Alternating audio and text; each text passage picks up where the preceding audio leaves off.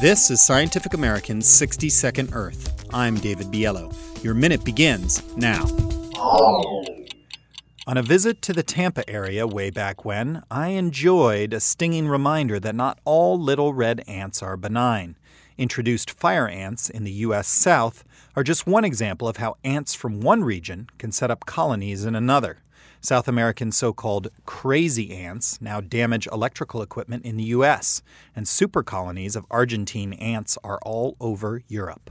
To gauge such expansions, scientists, including Scientific American contributor Rob Dunn, tried to track introduced ant species in the Netherlands, New Zealand, and the U.S.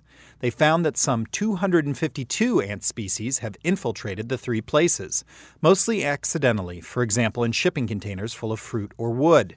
The researchers think their official count is low. They estimate the true number at nearly 1,000 species, and most can make a permanent home on new shores thanks to coming from nearby, climatically similar regions. The research appeared in the journal Biology Letters. Expanding their empires may be good news for ants, but maybe not for humans, as I learned all too painfully.